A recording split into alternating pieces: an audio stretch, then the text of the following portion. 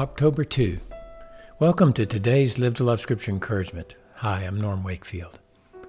Expressing the heart of Jesus.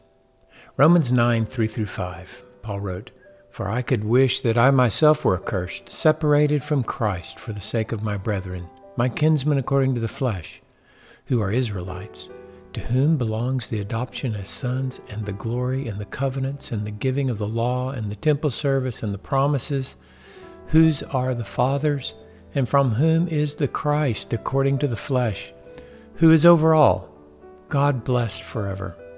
Amen." In today's verse, we discover the source of Paul's sorrow and grief. We can see how Paul went from joy in the love of God in Christ, from which you can't be separated, to the sorrow and grief over those who are separated from God's love. The love of Christ for his Jewish brothers in the flesh, who were still unbelieving, swelled inside of him. The sorrow and grief came as he contemplated how God's love for them had been expressed through how he had blessed them. The Jews are God blessed forever because he chose to use them as the ethnic group to give the Christ, the Savior of the world, through them. The Jewish people had blessing after blessing from God's providence.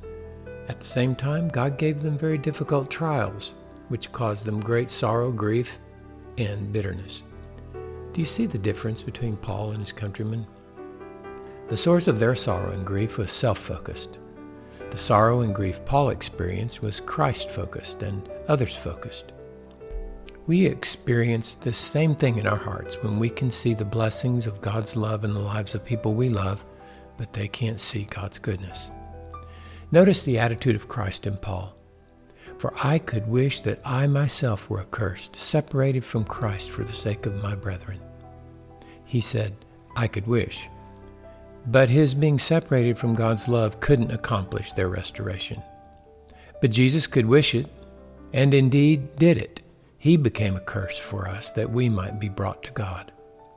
The Apostle John wrote, John 15:13, "Greater love has no one than this, that one lay down his life for his friends." Paul was testifying to the love of Christ in his heart for his brothers in the flesh.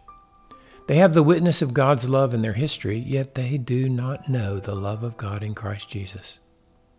Although we can't lay down our lives to secure salvation for those we love, we can lay down our lives for them in practical ways when God puts them in our paths.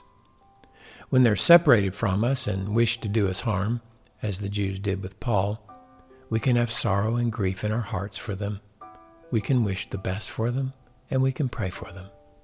In those ways, we're living to love with Jesus, expressing his love for them.